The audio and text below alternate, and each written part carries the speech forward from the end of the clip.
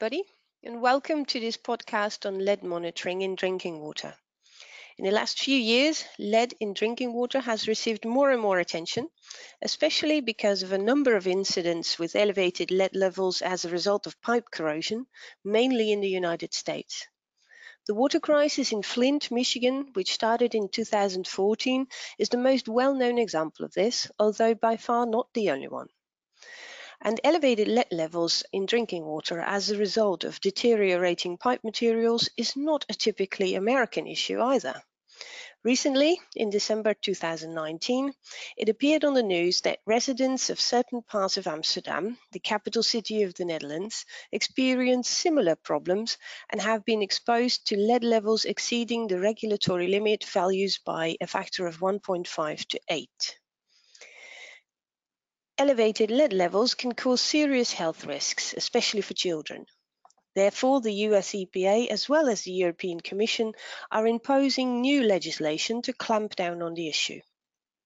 The US EPA has introduced a draft new lead and copper rule, and in the new EU Drinking Water Directive, the threshold value for lead in drinking water will be reduced from 10 to 5 micrograms per litre. But that does not change the fact that currently, lead pipes are still used in a large number of drinking water distribution networks and home systems around the globe, and it will take time to replace these pipes in order to get rid of the problem altogether.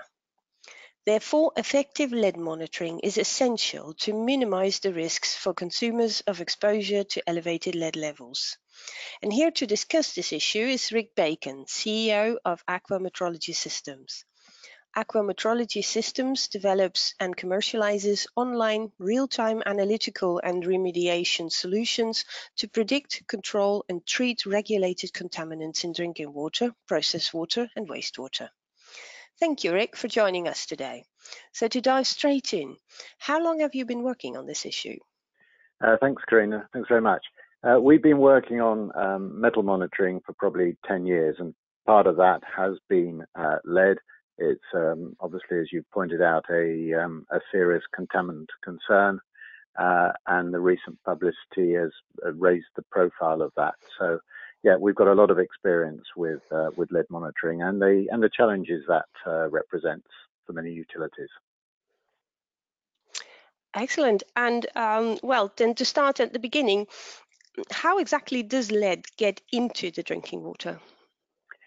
Well, that's a good question. The obvious one that people look to is where lead dissolves from lead service lines. These are the pipes that sort of get to the house from the main distribution system, and that lead corrosion happens because the water in the pipes interacts with the lead material, and essentially causes it to dissolve. But there are other sources of lead. So you've obviously got lead plumbing in the house. So a lot of these programs to remove lead service lines are not addressing the problem of lead in homes or lead in school drinking water systems, which include as well the taps and the faucets and the drinking fountains, all of which may contain lead, including lead that is to be found in many brass fittings that were installed up until the sort of late 80s in many countries, including the USA. So the lead essentially dissolves by reacting with the water in the pipes that are going through it. Okay, and who exactly is ultimately responsible then for the lead in the materials in residential homes, let's say not part of the distribution network of a water utility? Well, that's a very big debate, because essentially it should be the homeowner or the school owner, the school district or whatever. But their facilities would be fine if the water chemistry was adequate. So there's this big divided responsibility. And in the US, in the proposed new lead and copper rules, they're pushing a lot of that responsibility back to the utilities, where of course, and traditionally, the water utilities' responsibilities have ended at the handover point, the water main, when the water gets sort of handed over to the consumer. So, exactly. it's a really grey area, and I think the thing it's worth thinking about is that lead has been around in our water systems. You mentioned Amsterdam, but it's in the UK, it's in lots of countries, and lead is not a problem. It's what I call a latent risk. So long as water conditions are correct, and the water hasn't been sitting there for a long time, so stagnating, lead is not a problem. It becomes a problem when the water chemistry changes, and that starts to provoke the corrosion of lead. So it's really around water chemistry, and that's the big challenge here, because water chemistry can change. It's a complex chemistry, and that is what provokes then the lead to suddenly start corroding.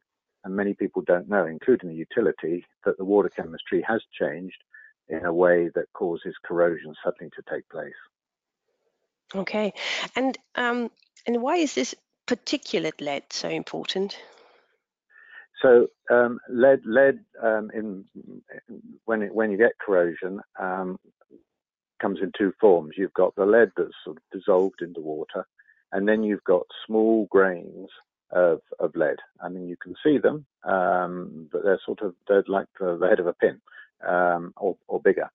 And when lead starts corroding, particularly if it's been in an okay state up until that point, it can break off in flakes in small amounts, and that will go through the water system.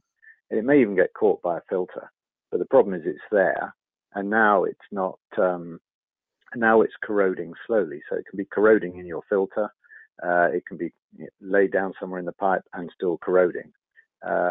When it comes to measuring it, though, it's very important to recognize you've got to be able to measure both, because in many cases the particulate lead, the undissolved lead, has more of a presence than the actual dissolved lead. Okay, and when measuring lead in drinking water, what methods are available for rapid measurements other than the traditional laboratory methods that we have available?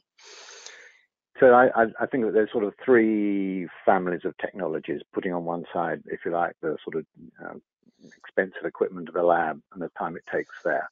You've got online monitors, which essentially are constantly monitoring the water going through the pipes and doing that in real time. So online monitoring, which is where, as I mentioned, we sort of started life.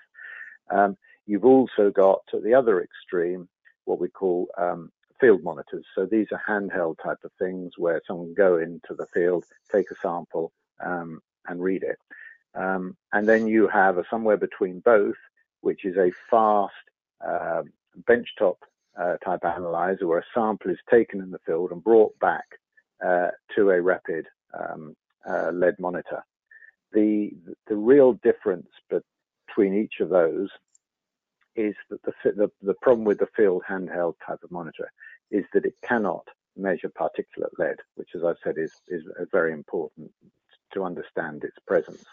And the reason for that is, in order to measure it, particulate lead, you actually have to dissolve it. You have to dissolve it with acids to reduce it to dissolved lead. And clearly in the field, you can't be having people handling chemicals and all of that sort of thing. That's what the other two types of technology do, and they do it automatically in their own different ways. So measuring particulate lead, anything that doesn't measure particulate lead, is problematic. The other, without getting too scientific about it, is that you want to be sure that the measurement you take, if you were to take the measurement again and again and again, you would get the same result.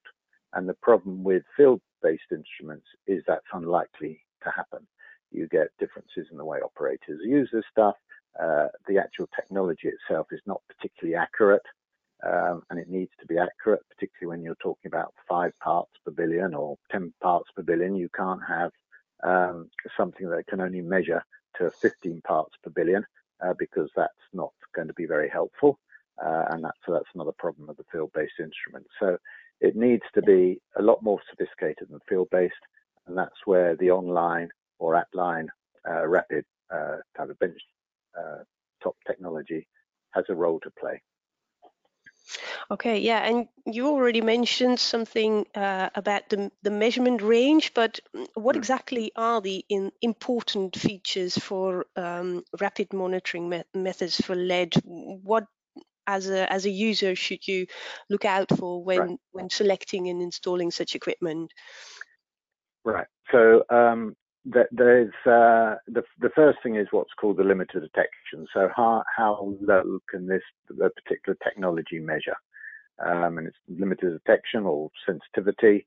And really, you should be down at 1 ppb, because if the regulatory limit you mentioned, the European and uh, proposed limits, 5 ppb, you've got to be well below that. Because every instrument's going to have a range of accuracy of plus or minus 10%, plus or minus 1 ppb, that type of thing. So being down at 1 ppb will give you assurance that you're going to capture whatever's there. The other one, as I mentioned, is repeatability. So you need to be able to get the same result, plus or minus 10%, on a consistent basis. It's no good measuring 5 ppb one moment and with the same sample measuring 15 ppb the next. That Hmm. clearly can't give you confidence in the results. So those are probably, and then the particulate piece. So is the particulate lead being undissolved lead being captured? Because if you're not capturing that, then it's problematic. And we'll probably come in this conversation to another problem with lead, and I'll mention it now, and then maybe pick it up. And I liken detecting lead to a bit like someone goes fishing. They're looking for fish, but in this case, we're looking for lead. And Yes. many times, nothing will be found. No lead will be detected. But it's a bit like the fisherman who goes out fishing and there are no fish. He doesn't catch a fish all morning. Does that mean there are no fish in the lake? And are there no fish in the next lake? And that's a bit the problem with lead monitoring. Just because you haven't caught it today doesn't mean that the particulate or the dissolved lead won't be there tomorrow. And so this is a major handicap of all test methods for lead, because it's so, so you have this latent problem that suddenly becomes an acute problem. So I do go fishing for lead just at the moment that the lead has suddenly spiked. And that's why we so often come up against this problem you found in Flint and New Jersey and Amsterdam. Okay. Yes. Yeah. And the systems that you've mentioned, if you implement such an online system, can Mm-hmm. such a system function fully unattended, or does it still require um, regular visits by staff members? Right. So particularly the online instrumentation. Um, I say many times the fantastic thing about online instrumentation is it can be remote. People shouldn't have to attend it. The worst thing about online instrumentation is it is remote, and therefore someone has to visit it. And why might they have to visit it? Well, predominantly for two reasons. One is that, as I implied earlier, these sensors are not permanently accurate all of the time. In general, they drift. Every sensor does. And so even with laboratory equipment, they need to be calibrated and validated. And one of the things that we've always given a great deal of attention to is ensuring that this technology that we have self-calibrates and validates. So you don't need to have someone going out there and recalibrating the instrument every 5 minutes because it's remote. And the other thing is everything breaks down. And knowing that it's broken down, or knowing that its performance is deteriorating, being able to monitor that, in other words, monitor the monitor, ensures that you can intervene rapidly before there's a problem. And the machine, therefore, you're guaranteeing much higher uptime, and much sort of the mean time to repair is very short, and mean time to failure is very long. So there are ways of making online instrumentation very reliable. However, it depends on sort of selecting the right technology that deals with those challenges I just mentioned. Okay.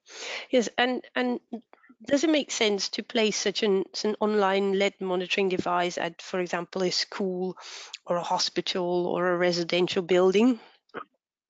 So this is, we have a sort of somewhat different view of the world than I think the world's coming around to our view, but I'll explain the problem. So if you've got, you're a school or a home, the problem is that when lead is detected, it's already too late. Something's happened in the water system way back before the consumer that's Yes. provoked this contamination problem. And so we've approached this in a somewhat different way, recognizing as well the problem of the fisherman's problem. Are you going to be sampling, every moment of every day for every home, every school, waiting for the fish to arrive? It's impossible. The cost, the infrastructure that would be required for it would just be prohibitive. So the way that we've approached this is to say, put an online analyzer back in the distribution system, so well before the school or the home or apartment block, and be monitoring the quality of the water going through that instrument and exposing that water or exposing lead fittings, brass fittings, whatever other potential source of contamination to that water. And if that water has been treated properly, then if there's, we will not be able to detect on the online analyzer levels of lead that could be problematic. However, if the water chemistry changes, and water chemistry is very complex, it could be pH, it could be the level of anti-corrosion chemicals the city is using, temperature, presence of chloride, a whole range of different chemistries, not all of which is particularly well understood. If that causes lead samples that are being on the actual analyzer itself to start corroding, we'll detect that immediately. And I mean immediately within 5 minutes. Okay. And that then enables us to warn the city utility to say something's happened in your water chemistry. You may not even know what it is. These people downstream of this instrument are going to have elevated or risk having elevated levels of lead in their water in the next couple of days. And that permits then the consumers to either change all their filters or start using bottled water or flush the taps more frequently for longer, and the utility do something about the water chemistry before the lead is actually found in the building, by which time people have already been consuming it probably, and then the lead poisoning problems you referred to earlier are now there. Yeah, so basically, instead of using the system to just detect the lead, you're using the system in a strategy to predict when the risks of elevated lead levels may increase, and then to allow utilities to take action before that actually happens. Exactly. And that's been the problem. So, the real sad thing about most of these lead situations I mean, there are several in the States at the moment, is it's usually found 9 times out of 10 when kids are being tested for lead in their blood, and that's an obligatory thing, certainly in the States.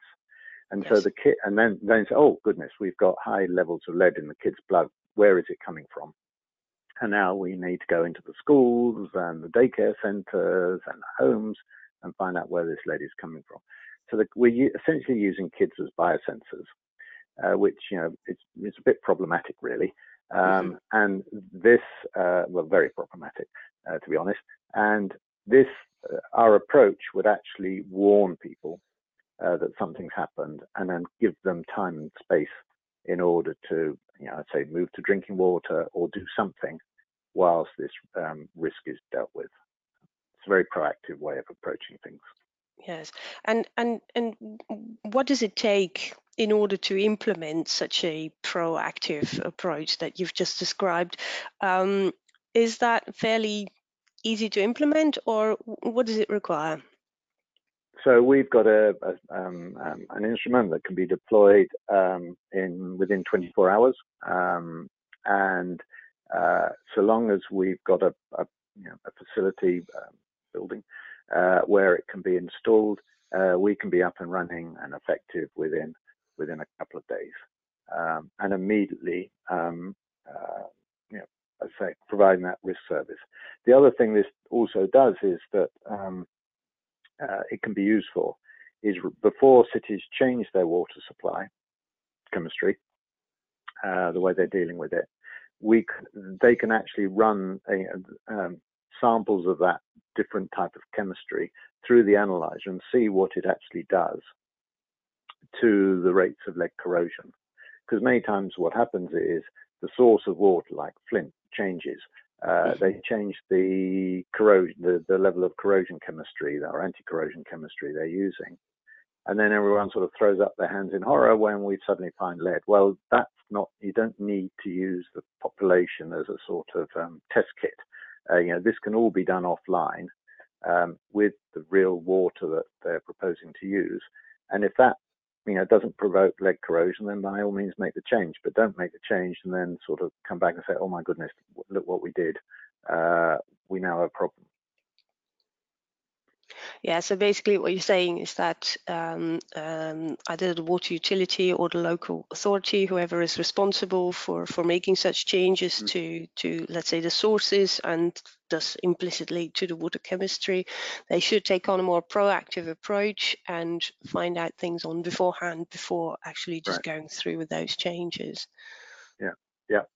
And this is where this online monitoring technology is taking us. It's going from being reactive to proactive, and therefore, finally, at the end of the day, delivering to people, safer drinking water, in which everyone can have confidence that they're not going to suddenly wake up the next day and find that they've got a water notice telling them that their water isn't safe to drink.